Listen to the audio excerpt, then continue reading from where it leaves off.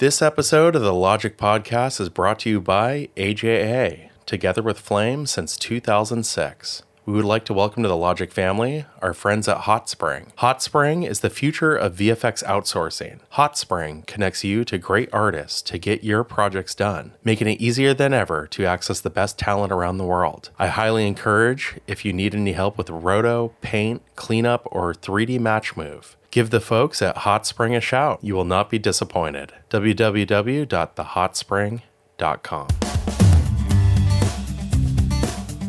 Does it feel weird? Like not even like this side of the camera. I've never been on this side of the app. Oh. Like I'm always on the other side of the app as the host. So it's like, this is very meta. That is hilarious. Experience. Yeah, for sure. Well, yeah, this is going to be fun. Yeah, thank you for your patience. I know we tried to record this 2 months ago. And then, dude, if anybody can understand like the chaos and unpredictability that is the life of a flame artist, it is me. It's you. Yeah, right. No problem. Or it's any of us. Yeah, for sure. Well, let's kick it off and start with horizontal or vertical reels. Oh, horizontal reels all the way, man. Okay, totally agree. Are you flame or smoke hotkeys? Flame hotkeys. Okay. I'm a firm believer in using the application the way it was designed. Right. And then kind of build off of that. I remember when they made the change to Anniversary Edition, and all of the sudden, like everything, I don't know how long you've been using Flame or if you've been using it since before. So I started after the anniversary, but the company I got my first Flame job with was pre-anniversary. Mm-hmm. They hadn't upgraded. So I had like a week of like, holy hell, how does this thing work? Yeah. Yeah. So one of the things that was unique, I guess, about the Flame UI pre-anniversary is like when you had your clips on the desktop expanded into like film strips. Yeah. Or uncollapsed or whatever. Right. In order to make them like shuttle to the right, you had to like click the button, the arrow, like the left arrow. Yeah. Like it was it was whatever. It was a visual representation of like back in the 1930s, you had to turn a crank to move the film reel. And so, when Anniversary Edition came out, one of the things that they did, this revolutionary concept of you click the arrow to the right, the clip shuttles to the right. And I made the conscious effort to like try to work that way. Yeah. Okay. Like they intentionally replaced some hotkeys for like, navigating up and down in the timeline and things like that. And every Flame artist I knew like spent like the first time they fired up Anniversary Edition remapping all the hotkeys so that it worked the way that they remembered. And I was just like, you know what? I think I'm going to try it this way. Okay. And I remember like going in, when I was not working or when I was not actually on the Flame or comping, I would like hit the keys for like up, down, like the ones they need to be now as opposed to what they were. Yeah. Just to try to retrain the muscle memory, because I figured there's a reason why they did this. Exactly. And maybe there are advantages to doing it this way. And if, after a couple of weeks, it doesn't work out, I'll go back. Yes. Give it a shot. No, exactly. And pre-anniversary, to get to the timeline, didn't you have to go into a batch or something? Oh, yeah. Yeah, it was like you had to click the clip, then go into batch, and then it would actually show the timeline. And it was very Inception. I mean, in Flame is... Oh, it was completely Inception. It still is Inception. Like the visual... Yeah. But it was like the visual representation of like being burdened with tech debt, Right. The only way you can get a timeline to work is if you drag it into batch. Well, this makes no sense, but if it's the only way you can get it to work because we're working on top of 20-year-old code, exactly. I guess we'll work that way. Exactly. But I remember seeing like Anniversary Edition in like a Whisper suite at NAB, before they released it. And the whole story that they were trying to tell was, before pre-anniversary, everything you used in Flame was a silo. Like the player was a thing. And the desktop was a thing, and action was a thing, or batch was a thing, and none of them were aware of each other. Okay. And one of the first things they did in the re-architecturing of the application was like everything was aware of everything else. Nothing existed in a silo. And that's why like they had to remap your favorite hotkeys, because the N or something meant one thing in batch and another thing in paint and another thing in text and another thing in the desktop and another thing. And now it has to be universal. I know. I got it. Like I listened to that presentation. I actually went and saw it twice. Yeah. Like I watched this. I went into the Whisper Suite again and watched it again because I really needed to like it was like Yoda. You had to like unlearn what you've learned in order to like move forward. Right. No, no. I know we're 2 minutes into this and I sound like the biggest Autodesk fanboy, but it's really not that at all. It's awesome. Just like, there's a reason why it was done this way. Maybe I should understand what that reason is and kind of run with it. And that's kind of how I've always approached these things. I know. Although the player still annoys me. Say you're in batch, you do a render, you go to your player, you're watching it down, you stop on a frame, you go, okay, I got to fix that. You go back to your batch setup and you're like, wait, I'm not on frame. Yeah. Yeah, there are little things like that. If I only knew how to get a hold of Fred, I would do that. Right. And I would let him know. If I only had some way, if I only had a magic phone, you know, that like dialed right to Montreal or something. Yep. I would do that. Okay, so I have 2 new questions. Are you tablet front or side? Oh, that's a great one. Yeah, I'm tablet front, or as my friend Greg Paul Malone would call it, the hunch. The hunch, you know? Like you hunch over. I tried to not hunch over, but that was something I tried when I think he was the first person I ever saw that did the tablet to the side. Yeah. And I tried it, and it's probably one of those things I should try again. You know, I felt like that was too much. That was like trying to I'm right-handed. That was like using the pen with your left hand for me. Right. Yeah. I feel like there's too much space you have to cover if it's on the right. I don't know. It just feels comfortable for me in the front as well. So. I remember watching him going like, this is, it takes why not use your feet too? You know? Like you're going to be spread out, you know, like this, might as well use your feet, have foot pedals, you know, be twice as productive. Yeah. And then single or dual view. Oh, like in batch? Yeah. All right. Here's the thing, right? Primarily it's single view. I really only use double view or dual view if I'm doing things like rotoing and I want to like see the result downstream or something and the UI disappears or, it's not like the edge that I'm trying to get really, really precise isn't hidden by the vectors or the lines. Exactly. Or if I'm painting too, like I'm going to paint on something, I'll set context 2 or something down, on the right-hand side so I can see it downstream. I will fully admit that working with like a 2-up view makes more sense. Like there really is no reason in a sane universe why I should constantly be like tildeing back and forth between schematic and result when I could leave the schematic over here and look at the result over here. But that's just the way I always worked. And so it's easy. We all go into our comfort zones. Exactly. No, I'm right there with you. I mean, I do find myself going like, wait, why am I hitting this button so much? But I actually get confused with the 2-up because sometimes I'll be on this side and then I'm working and click a button. And I'm like, oh no, wait, why did it go over here? So I don't know. 1-up just works, but I see. I've never tried that with paint though. That's a cool. It's like certain things, like especially if you're painting a matte, like if you're just trying to like paint in, you're trying to fix a matte, like something that just won't key, or it's rotoed, but you got to paint motion blur edges or whatever. I'll do that. Yeah, that's okay. So I'll try that. Downstream. That's awesome. Nice. Okay, so let's go backstory.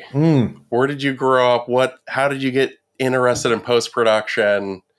Were your parents into film or anything like that? Oh, hell no. Okay.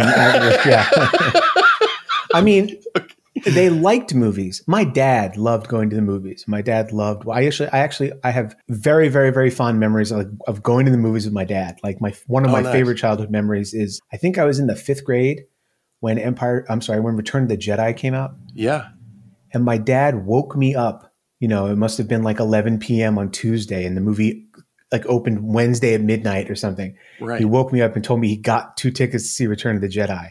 And Amazing. So to the midnight show. And so we went and I was able to strut into 5th grade as the only person in school that had seen Return of the Jedi. That's amazing. And that's when I peaked and like everything went downhill from there. But no, my dad's a lawyer. My mom had a flower shop. Okay. Yeah. And so those 2 things are normally not conducive to pursuing a career in filmmaking. In fact, my father initially was opposed to me. He wanted me to like be a lawyer or be a doctor or something. Like I was really good. I was good in school. I had good grades. He would tell me, he's like, he struggled academically. Okay. And he said, you have an ability or an aptitude that I didn't have. You should go to an Ivy League school and again, be a doctor. And for the longest time, I wanted to be either a surgeon or an astronaut. Oh, nice. Okay. Like those were the two things I always thought I was going to do until a teacher in high school turned me on to filmmaking. Nice. Okay. So how did that come about? It was like the summer before sophomore year of high school, we had to read a book. Like there was a summer reading assignment and you had to do like a project or something like that, right? Yeah. So me and two of my friends, and this will possibly give you a slight insight into how unbelievably cool and popular we were. Me and two of my friends decided that we were going to make a Star Trek movie as our project, to explain for whatever the book was. Height of popularity. I remember seeing like a behind the scenes of how Star Wars and Star Trek, like these things were filmed. It was one of those like ILM documentaries where they showed you they had a miniature spaceship and the camera moved. Like we now know that it was motion control. Like we're experienced visual effects professionals and everything. But I was like 14. What the hell did I know? Yeah. We had in my basement, like the baby carriage that my mom was like perambulated around in as a child, right? So possibly with her approval, I really don't remember. We disassembled that and turned it into a dolly, like a camera dolly. That's awesome. And my friend Tom had a VHS camcorder. Yes. Like the only person we knew who had one. And so we went to like the model shop and bought like a Revell or whatever they were model of the Enterprise, assembled it and painted it and everything. And and hung it from the ceiling in his basement. Wow. Yeah. And lit it with like one desk lamp or something because I remember like seeing that in like this ILM Star Wars thing about, there's only one source of light in space and it's the sun. Okay. And then one of us, I don't even remember if it was me, but somebody sat on that baby carriage, that dolly, we put like a trunk on it, like the kind of trunk you take to camp. And that's what we sat on. And you held the camera and aimed it, at the ship, at the model that was hung from the ceiling, turned all the lights off so you couldn't see the ceiling of the basement. And then, one of us was the dolly grip, we would push the cart, the carriage, and that became how our spaceship moved through space, like how they did it at ILM. That's awesome. Same thing with like transporter beams and all that kind of stuff. That was just locked camera, start the camera, stop the camera, start it, everybody leave, start it again, and do some kind of like glitter or something, element as like a, whatever that thing, those particles were, for right. And so that was, oh man, that's cool. That's what we did for a summer project.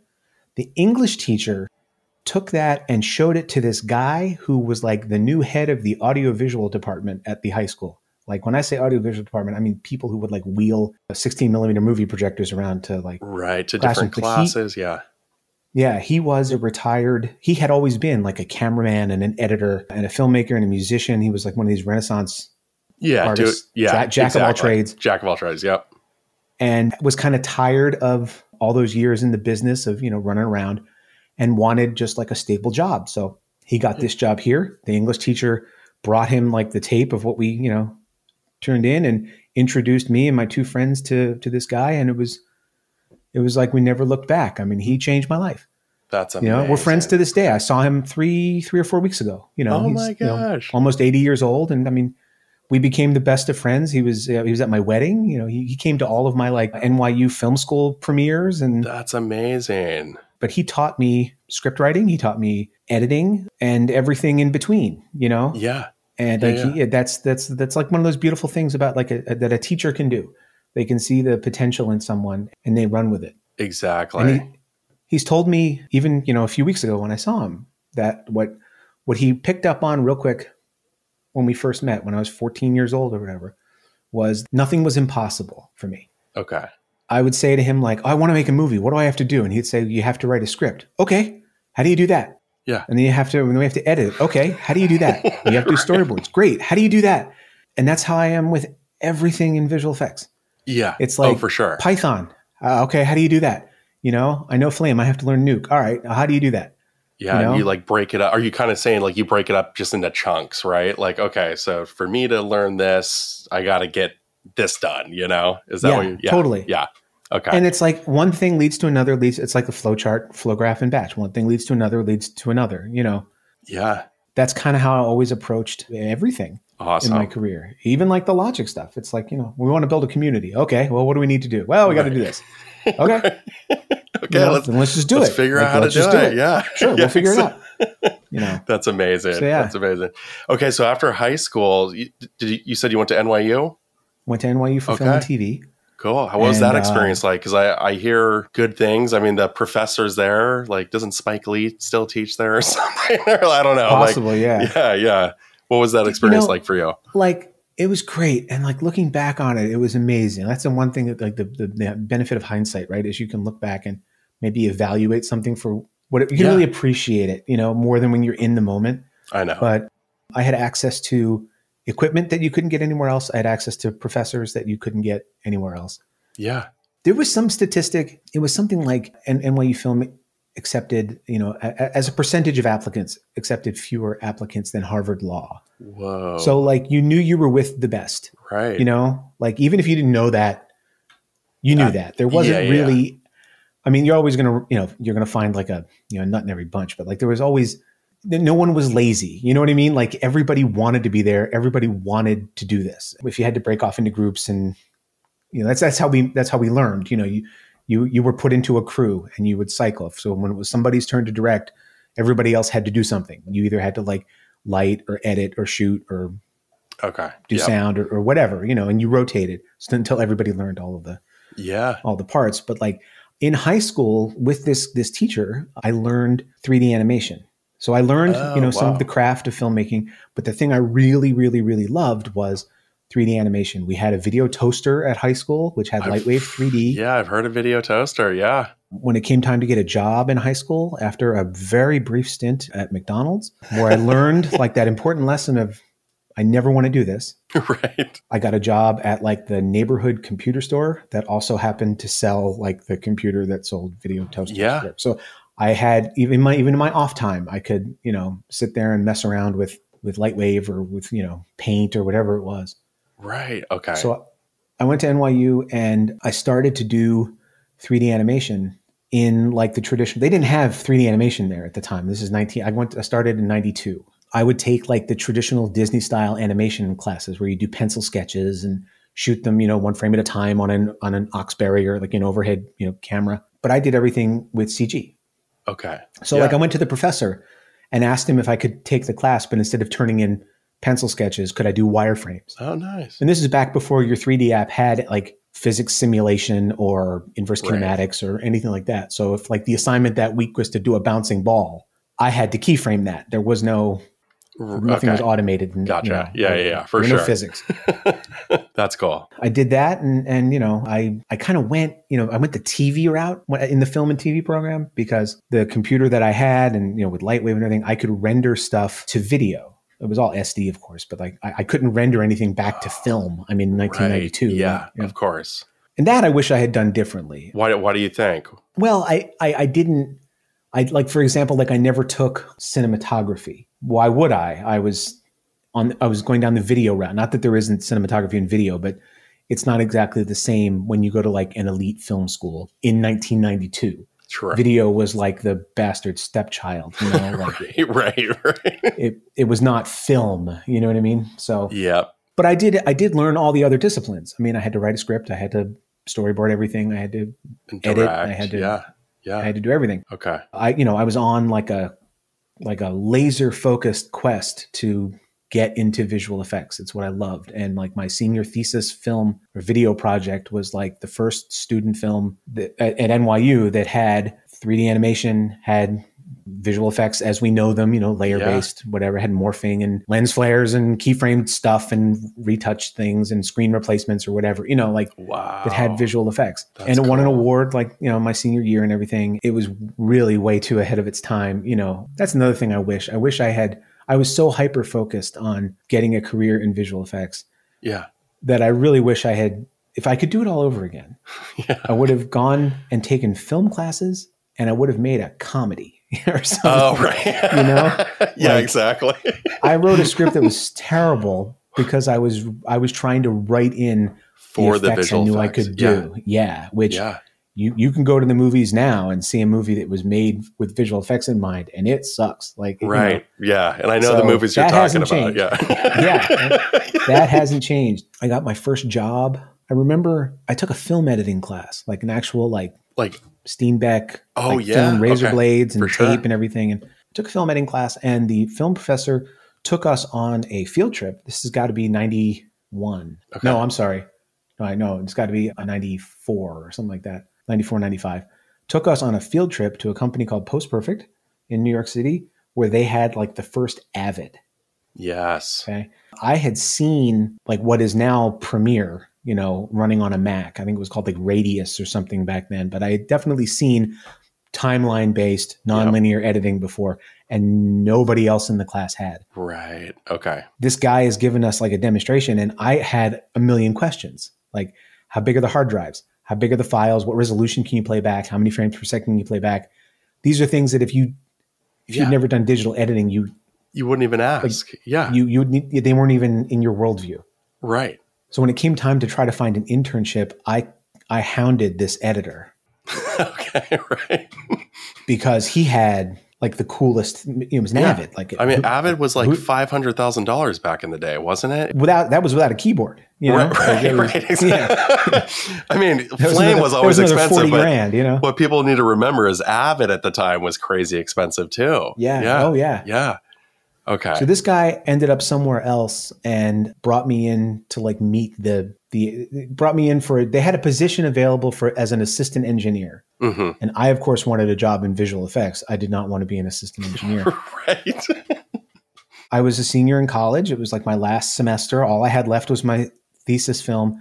And this was this little post-production company called RVI on 25th and Lex. And the chief engineer is giving me a tour. Mm-hmm. Right.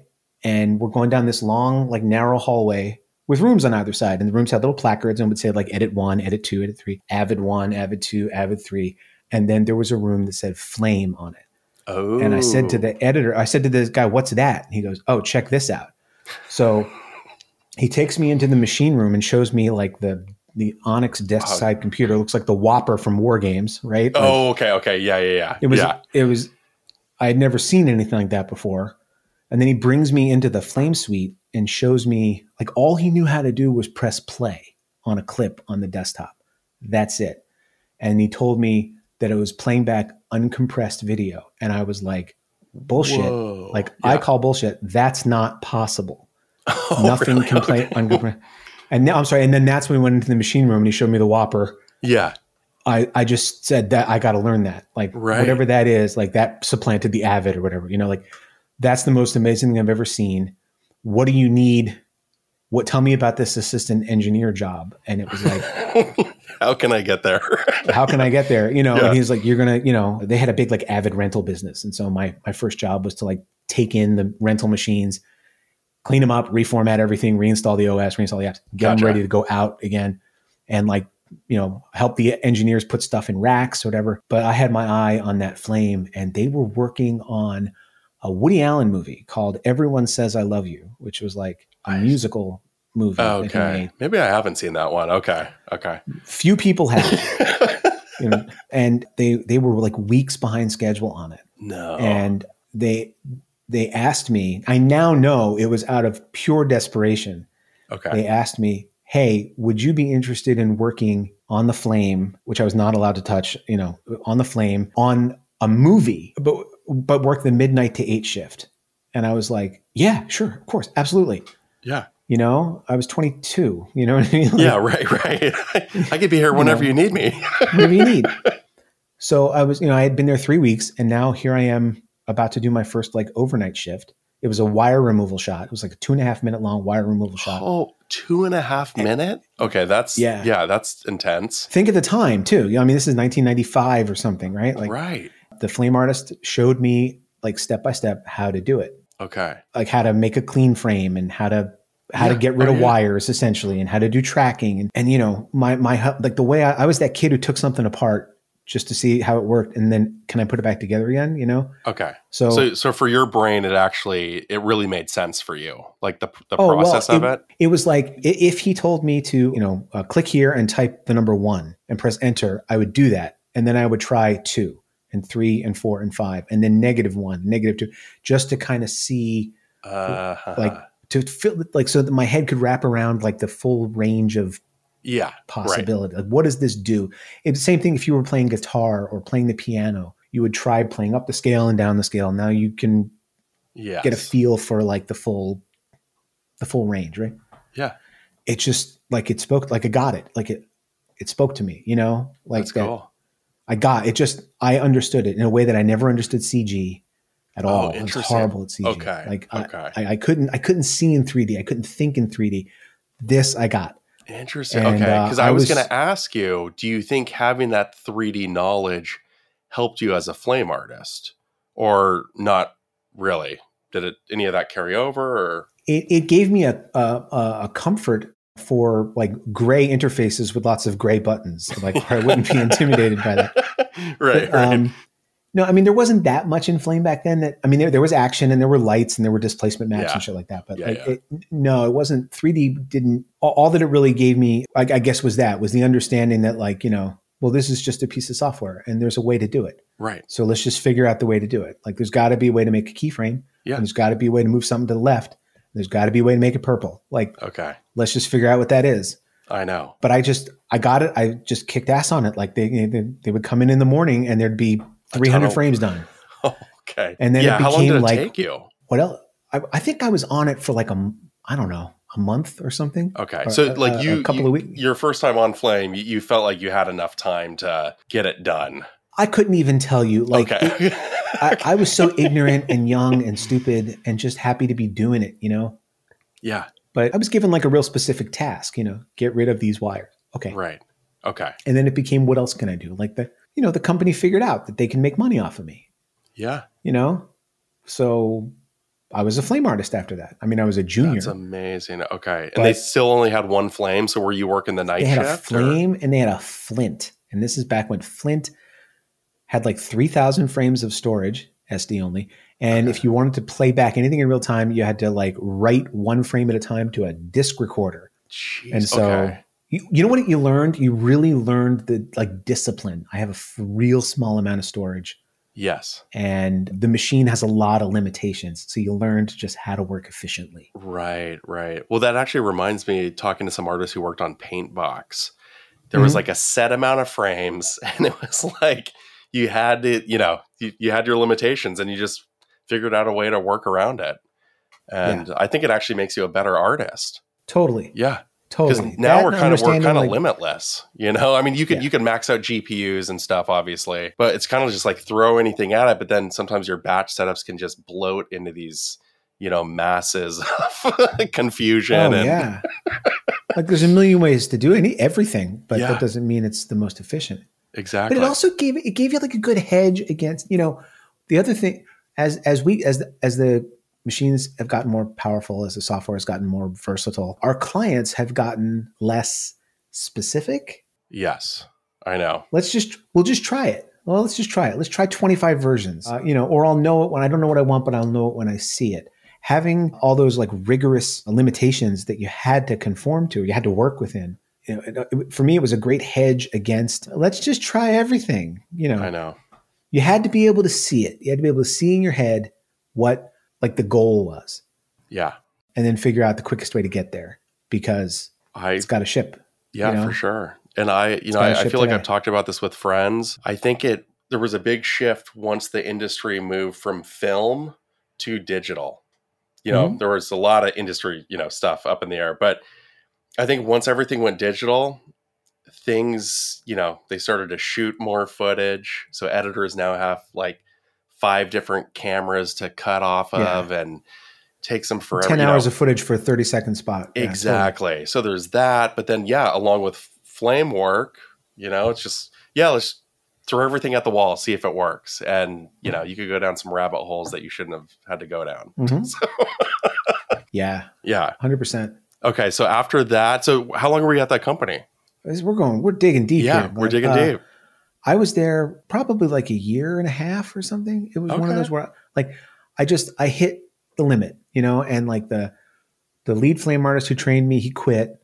And I went to the owner and said, I would like a shot. And he said, absolutely. And like the next day they hired somebody else. Oh, damn. Okay. And at the time I was like, you screwed me over. I hate you. I'm going to leave. Now that I'm older and more mature, I understand this gentleman had a business to run, and like, okay. I may have had a lot of promise, but he had a business to run. And this is when a flame cost $1 million, Yeah, so I know. I can't really begrudge him. I mean, I begrudged him tremendously back then. At the time, yeah. After that, I went freelance, Oh, okay. Yeah. and failed upward like everyone else did, like I tried. I remember I had some great successes and I had some great failures, and that's how you learned. What was one of the failures that you remember as a freelancer when you first went? I remember I was working a night shift. I was given an EDL to conform, and I had never seen that before. And I didn't know what to do. Okay. And there was a client in the room with me, and that was awful. And this is back in like where you had to conform off a tape, right? Wouldn't you have to put a tape and yeah. Oh yeah. And like, I didn't know how to like load the EDL. I had a printout of it, and I was like entering the shots in one at a time, like that kind of stuff. And it was clear that like I didn't know what I was doing. I remember trying to paint, like to fix something, and the shot was like interlaced, and I didn't know what like de-interlacing and re-interlacing was. Right. And I'm like, thank God I'm zoomed all the way in, and I'm trying to paint in between fields, like right. Oh like my that. God. Okay. But I learned real quick that like if there was something that came up I didn't know, I mean, I learned the hard way, but I was, because I was told if there's something you don't know, say you don't know it. Yeah. No one's going to begrudge you. You're not. There's that word again. Yeah. But I had some great successes too. Like for like an introverted kid who was super shy, had big problems with like self-confidence and self-doubt. I was also like a theater kid in high school. Like Okay. Get me in a room one-on-one and I'm really shy. Put me on a stage with a spotlight and a microphone. You're fine. And a costume to wear. And it's like, wow. Okay. I really excelled. I loved being in the chair. I loved being in the room in the chair and interacting with the client. And what would you like to do? Oh, I'd like to do this. Oh, that looks good. Let's try this. Like, I loved that back and forth. Yeah. And it was like trying to like bring their vision to life, try to get out of their head what it is that they want and then bring it to life. So that I was really good at, even at a young age. And I mean, I would work. I mean, I think the longest I ever worked was 44 hours straight or something. Like straight. I mean, straight. I didn't care. I loved it. And I just loved it. I loved what I was doing. It wasn't right. Nothing was a barrier. Like everything, nothing was a pain in the ass. Everything was like an opportunity, a challenge, Not that I didn't get frustrated. Of course I did, but yeah, I know there's always those shots where you're like, oh, like really? I got to do this.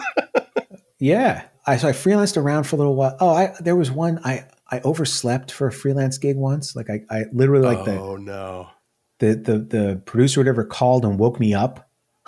Oh no. And so I ended up like, I was like 45 minutes late or whatever. And I apologized. I said, I will stay late tonight to make up for the time. I won't charge you, obviously. And so like, it was late at night. It's like 8:00. Everybody was gone. I'm still working. I went to the fridge and got a beer. Yeah. And I'm like having a beer and working. And that's when, of course, when the producer comes in, he's like, and you're drinking on the job too, like, so. Amazing.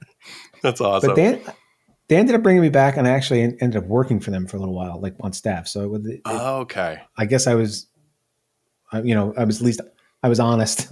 Yeah. I was an honest fool. When you went staff again, what made you go back staff other than, staying freelance? Oh, I wanted to work. There was a place in the city at the time called Tape House Digital. It was the visual effects arm of the Tape House, which was like one of these big post-production empires in town. And they worked on the coolest shit. Oh my God. I would see it in like all the magazines and everything. And there was a position available. I was actually freelancing at a company in Canton, like outside of Montreal. No way. Called Hybrid. They're still around and they do like films. I mean, they're amazing now, but like back then I guess it was a smaller entity, but I saw online a position opened up at Tape House Digital. And I was like, I gotta have that job. So I remember went for my interview and I had like a blazer on, but like the cool way, like with a t-shirt on underneath it and, jeans.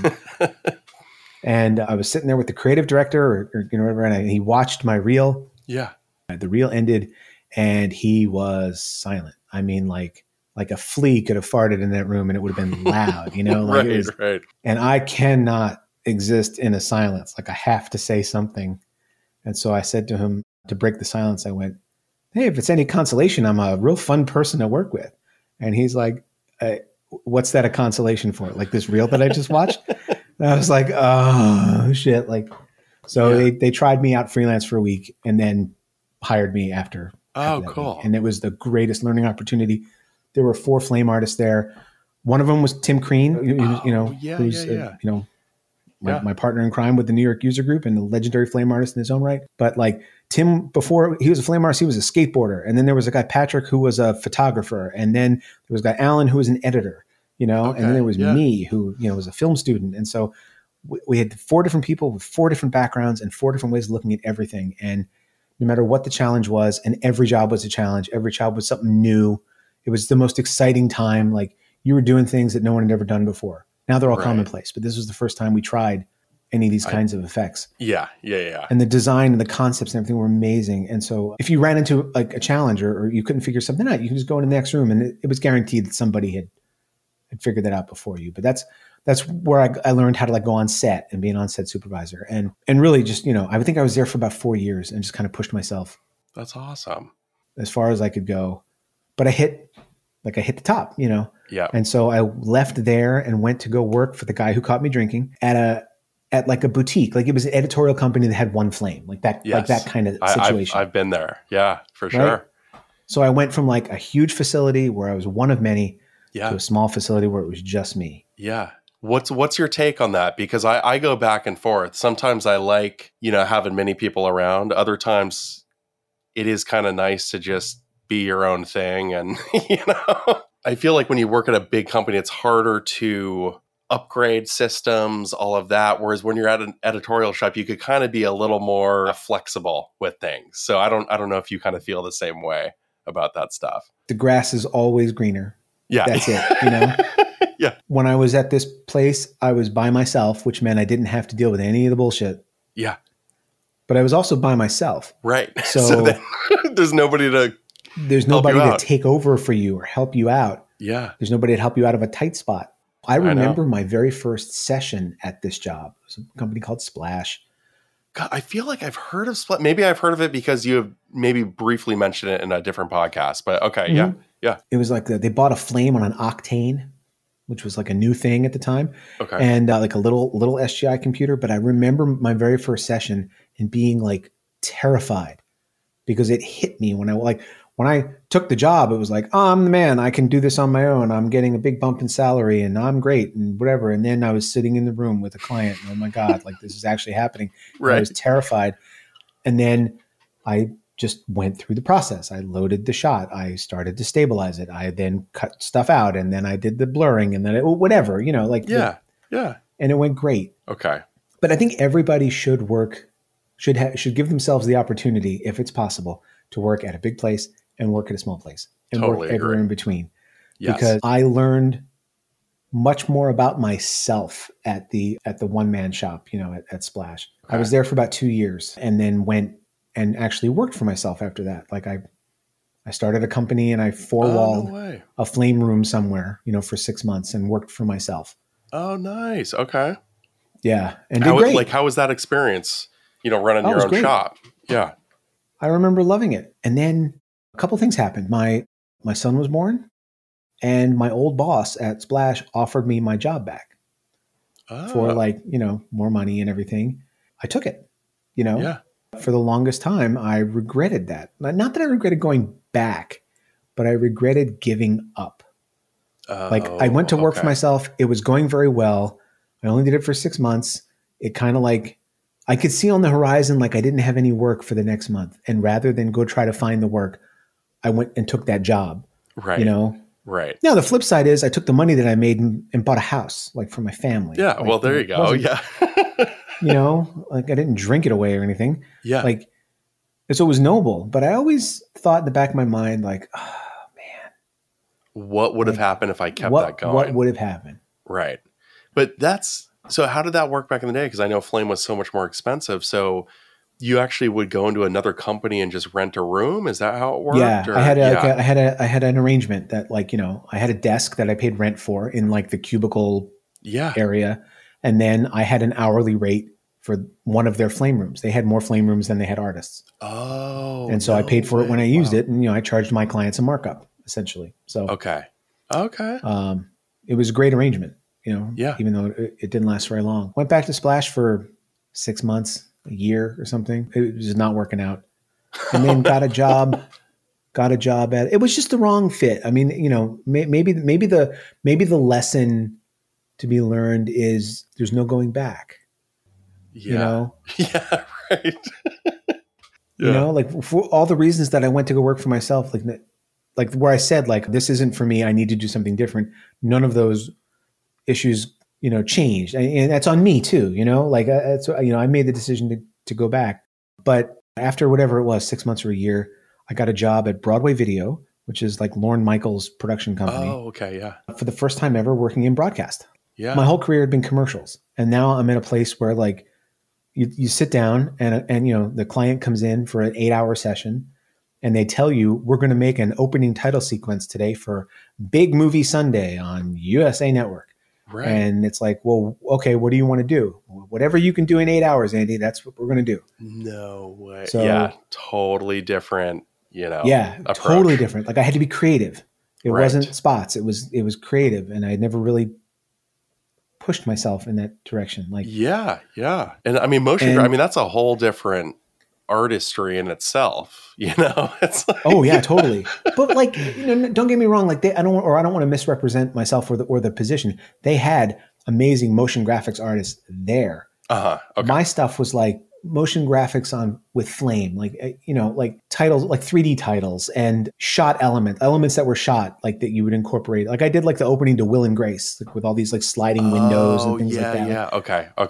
And Cool. something at the time that you couldn't really do. I mean, you could do it in After Effects, but it wasn't the same, I guess. Exactly. Wasn't as fast.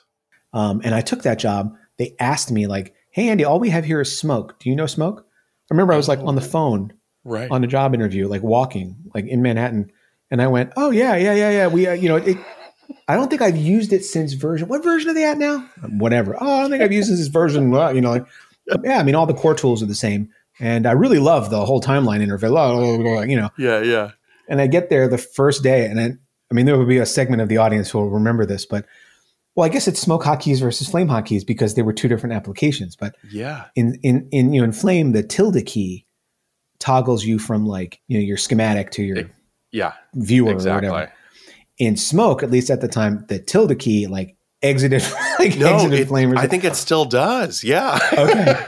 So my first session, like with a client and everything, I was like Homer Simpson. Like every time I'd go to like look at the schematic, I would like hit that key and it would quit flame. And they're like, God damn it. No. Like 10 times. Oh my gosh. Okay. But I was only there for maybe a year and a half. Okay. Or 2 years. And it wasn't, I didn't leave because I hated it. I actually loved the job. I loved the people. I got to work on something like on things that were totally different, and push parts of my brain that I never really pushed. The biggest thing I did there was a redesign of the NFL on CBS. Okay. We had to make like all the graphics now are done are all real time. They're all generated in real time, but back then they weren't. So I had to design like a wipe to instant replay. And so I would get like the logo for the Kansas City Chiefs or something, and I'd load it into Action and then make a 3D object out of it and have it fly in and rotate and lens flare and fly to camera. And then you'd have to do that for every team in the league, plus the AFC, the NFC, the NFL, and CBS. Oh my gosh. Okay. Imagine that it was something like 1,500 deliverables. Jeez. I'd never done anything like that before in commercials, you know? So that was great. Like it was just a great like logistic or technical chat. How are we going to do this with limited storage and limited, whatever. Yeah. And we got that year. That was the year CBS had the Super Bowl. Okay. This was the Janet Jackson year of just to give you a frame of reference for Super Bowls. Oh yeah, I remember. Yeah. So I got to go to the game. Originally I wasn't. Like I worked on the open. I did the show open for that season, and then the Super Bowl came around, and ultimately I did get to go, and that was again like a highlight of my career. I was in Houston for the Super Bowl. I was working on the Yeah. Super Bowl, for God's sakes. Like, it doesn't get any bigger. I remember too, CBS took over like a post-production facility like a half mile from the stadium. Okay. You know, like the driver or whatever, the bus or whatever, drops us off there from our hotel. And I'm looking for my flame room. I was given a room, you know, I was looking for room 7 or whatever it was. So I'm looking around and a guy comes up to me, never met in my life. Guy comes up to me and goes, "Hey man, do you know where I can get some crystal around here?" And I was like, I just got into town myself, so I don't, but you know, as soon as you have a connection, make sure you know, hook a brother up. Right. And he kind of looked at me the way that you're looking at me now, and he left. And then I found out maybe an hour later that, you know, remember back in the days of videotape, you used to have to like black the tape, like lay down time code. Oh yeah. Well, down in Texas, they you know, because they like the oscillation of a quartz crystal or something is what generated the time code. Oh my gosh. I was clearly, That's amazing. I labeled myself the drug addict. Right. Right. Because I was trying to be funny and that backfired. But I was there, you know, working all week on stuff for the game. And then I got to go on the field. I got to be in like the trailer, one of the production trailers at the stadium on game day. And it was one of the highlights of my life, you know. Yeah. And whoever would have thought, you know. Right. That's amazing. And you were there for a few years, you said? Like close to between 1.5 years and 2 years. Okay. And then it was back to commercials after that. Yeah. I got an offer from the owner. It was Lively when I left, but it was called Spontaneous at the time. And they had like an internal division. They had Spontaneous, and then they had a huge editing company. They must have had like 15 editors. And they had like what we would now call an in-house facility. But they had like a facility with like 2 flames and an After Effects artist that only serviced the editors, like the house. Really? And like Spontaneous would do outside work. They get work from outside clients. So they brought me in to run the flame at the in-house division. And after a year there, the lead artist at Spontaneous left and they moved me up there. And I was there for the next 17 years. Wow. 17 years. That's amazing. Yeah. That's amazing. And you guys had offices kind of all over, right? It was New York, LA. It was primarily New York and LA. Okay. And we only opened the LA office in like 2018, I think. Oh, so that was kind of recent. Okay. Yeah. Okay. Gotcha. Yeah. But that was another, like, again, you know, it's so easy in the moment, in like the day to day, to let things annoy you, you know, and that's totally normal. Like whether it's like the job or office politics or personalities or like just advertising or whatever, you know. Yeah. When I made the decision to leave and go freelance a few months ago, I was really overwhelmed, like overcome with like the reality that I spent 17 or 18 years with this company and all the things I got to do. Right. All the people that I got to work with, all of the opportunities that I had, you know, again, there were good days and bad days, but there were many more good days. And like, I can only reflect on that, you know, and really appreciate it. Like I got to travel the world, literally. Really? Okay. I went on a shoot. I got to go to Cape Town for a shoot for a week. And while I was there, I got booked on a shoot in New Zealand. So I went on a 2-week round the world tour, essentially, you know, doing what I love to do. And then I worked with everybody. I mean, I worked with every agency and every director, worked on every kind of spot, found out I had a real aptitude for beauty work. Okay. You know? Yeah. That was something I really learned about myself. I guess it goes back to what I said this earlier about how even when I was really young, I loved like working with clients and whatever. That was always my favorite thing. Like I was acutely aware that like I was not the coolest person at the company. I didn't have the coolest hair. I didn't have an accent. I wasn't particularly attractive. Self-deprecation, by the way, is how I enter the room. But like the way I overcame any perceived shortcoming, you know, maybe I didn't think I was creative enough. Like all the other guys were designers and here, you know, was I ran that room. Okay. I was great in the room. When the clients came in, the more stressed out they were, the more I loved it. Right. Because you could kind of guide them. And by the end of the day, they're like, Andy, thank you. Thank you. You're the best. You totally get us and understand us. And, you know, it's because I listen, you know, and I was that island of calm in a sea of chaos. Right. You know, I loved it. I loved it. I also loved, this was a great thing about working for that company is we were part of an editorial house with like 10 or 15 editors. And there were editors who only did fashion and only did cars and only did comedy and only did whatever, which meant that there was always something different to work on. True. Yeah. And I loved that. I was never bored. I found also that I was really good at beauty work.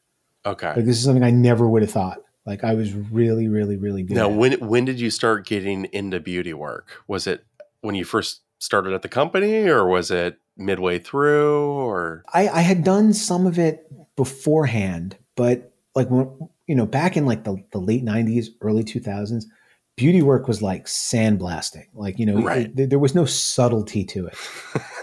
Yeah. What I learned in my time at Spontaneous was the subtlety. Okay. Was how to make the work look like you didn't do anything. Yes.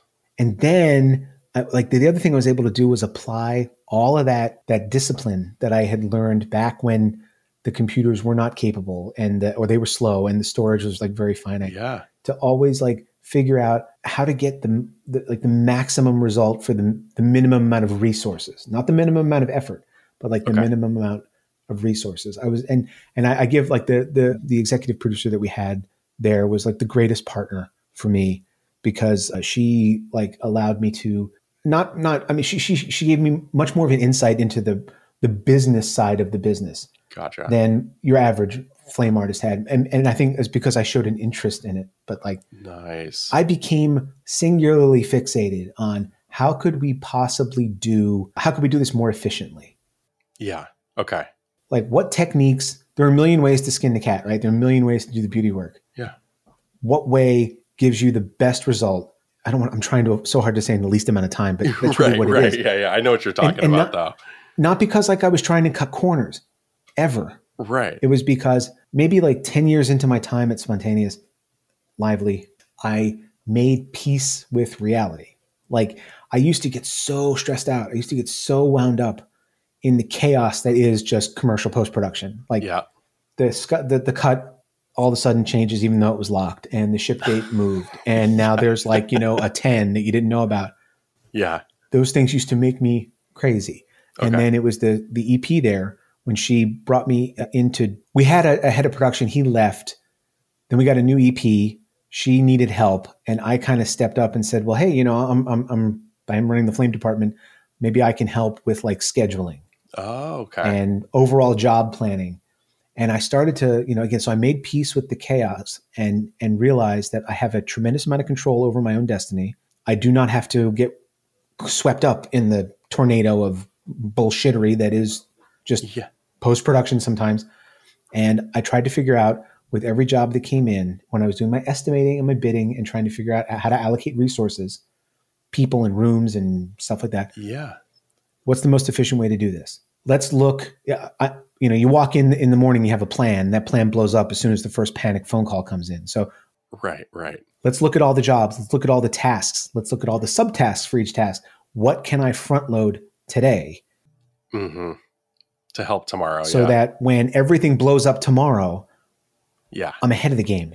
I can adapt. I can say yes and not have to like freak out or God forbid, tell the client no or work overnight, work all night to make exactly. the difference. Yeah.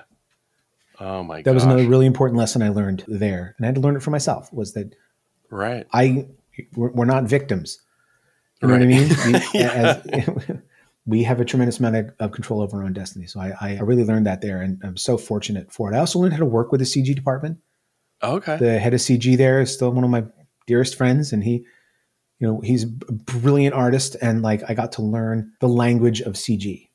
Okay. Yep.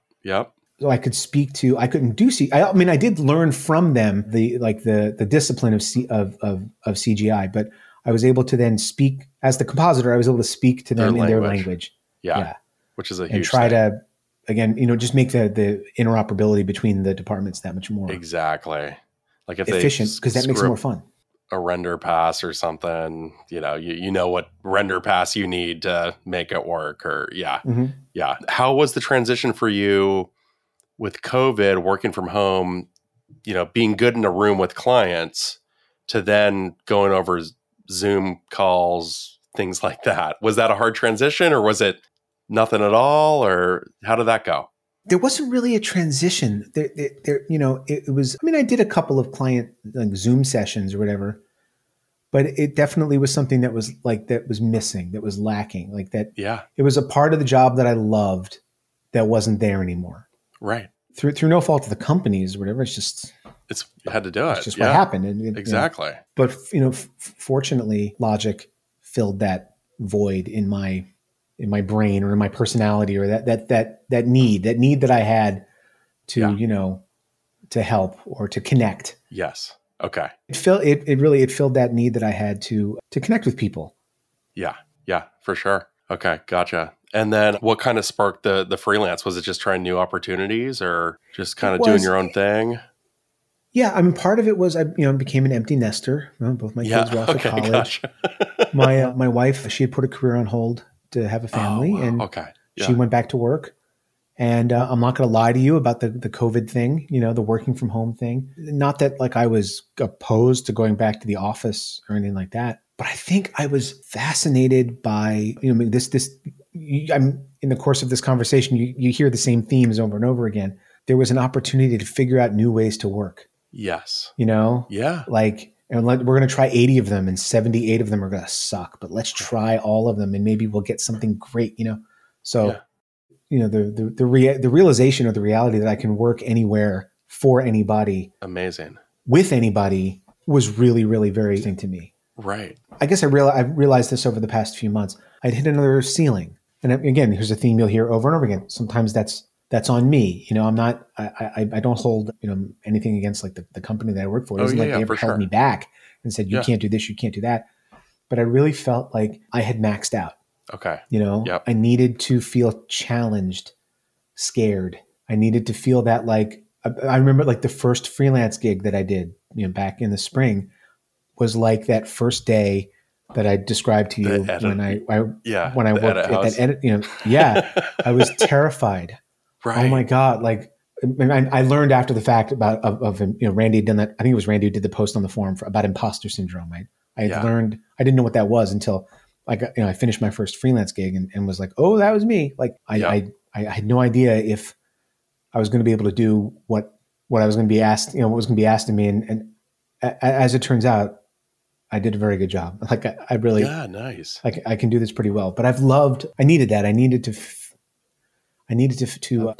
learn new ways to work with different people, to be challenged with different kinds of tasks. I love like the producing aspect of like running my own business now, like in a way that I never thought I was going to love it. So yeah, are you mostly, because I know freelance can be many things. And when I freelanced back in the day, I would normally just work with companies, right? They'd hire me as like a day rate kind of thing. Are you doing that kind of work, or is it more of booking full jobs as your own company? It's a mixture of both. Like when I started out, I was just a hired gun working for whoever needed to book me for the day or the week or whatever. And it was great. Yeah. I listened to the advice that I got from my friends from Logik of like, don't work more than like 30% in your own market. So I was working for West Coast companies and I wanted to really try different things. I was working exclusively like on TV shows or a shot work as opposed to spot work, Yes. Yeah. How do you like shots? How do you like shot work compared grass to? Always greener, man. Yeah. Exactly. Like, it was funny. I did for the first 3 or 4 months or something maybe of freelancing, I was really only doing shot-based work. Okay. And then over the summer at some point, I got an opportunity to work on some commercials. Yeah. It was a DP. This is the thing too, like to everyone listening at home, especially younger artists, or be kind. As Randy likes to say, just be kind, be nice to people. When I first started freelancing, I reached out to everybody that I knew, and like a guy I went to college with had a buddy who was making like a low budget indie horror short or horror movie. Yeah. Yeah. And they needed some visual effects work for it. And it was nothing revolutionary. It was like breath, like it was snow and like, breath effects and a little bit of blood or whatever. But like I did it. Yeah. And I took on the job for, it wasn't about the money. It was about the opportunity and the relationships. I did it professionally. I treated it like they paid me $1 million, which is how you're supposed to do it. Right. The DP on that short, who I never met, right? Yeah. Ended up being hired, as the DP on these commercials. And when the director and the production company were looking for a flame artist, he was like, oh man, I have the perfect guy. No way. That's amazing. Yeah. And the stuff I was doing had no snow, blood, or breath effects in it. Like, it wasn't like I did anything for this guy. But it's the people you meet along the way, the relationships you make, the impression that you give off. And so I got to do some spots. And it was the first time I did anything like I had done for the previous 18 years. Where I did actually, I didn't do the conform. Someone else did the conform. But I did conform, to load in all my shots and everything. But okay. And then I ended up getting an opportunity to work on some shop-based stuff directly, for my own clients, and I'm loving it. I'm loving the challenge of figuring out resource allocation, and again, like I learned Python, so I have oh yeah. Yeah, I have this setup here, like scripted out the wazoo, That's so amazing. Yeah. and I don't know really where that is. Well, I couldn't point to the wazoo, but it's scripted right out of it. But like it runs, it's like a tight ship here, and I love it. Yeah. No, that's awesome. And are you mostly working on your own hardware, or do you tap into other boxes at facilities? How is that going in the freelance It's been realm? A 50-50 mix. Yeah, Really? It's totally been Okay. it depends on the client and everything. Yeah, when I've worked for facilities, it's been I guess specifically when I'm hired like as a day rate flame artist for facilities, it's probably been about 80% remoting into their hardware and 20% using my own hardware. And I think the only reason I used my own hardware was because they were so busy that they ran out of local machines for me to remote into. Okay. So you would just download the footage and yeah. Like I would either, we would either send archives back and forth, or I would download an archive and upload a batch setup or something and replicate like their folder structure here, Oh, okay. Okay, cool. And I know you transitioned, you're now on a Linux box. Was that transition hard for you, or was it pretty easy going? I mean, I'm sure Lively had Linux boxes too, but I feel like most of us at home start with a Mac, and then we go, okay, this thing's tapping out. Let's move to a Linux box. Yeah, it was Lively. I mean, I've been on a Linux machine my whole career. Yeah. Ever since there was even, before Linux, I was on IRIX or whatever. But Randy showed me how to install Linux. He was my guru on that. It was great. It was absolutely great. Again, like the first 4 times I screwed it up, but I learned. Right. And then I ended up like building a second Linux machine. Nice. Okay. It was like Randy put on the forum, hey, if anybody's interested, there's like a used P620 on eBay. Oh yeah, I did see that. I bought it. Oh, nice. It wasn't the top of the line. It wasn't the top of the line. It was this one here, like the second tier down. I bought like a used GPU off of Randy, and then put a high point card in there. It served as like my backup flame, but also like some of the freelance jobs I do are like NDA jobs. Oh, and so you just I have a have to separate take box. the flame like off the internet and off the network and everything. Oh, okay. And so I need smart. a second box. Yeah. For whatever. Wow. And also as a backup. Okay, so that's cool. That was a really important lesson too.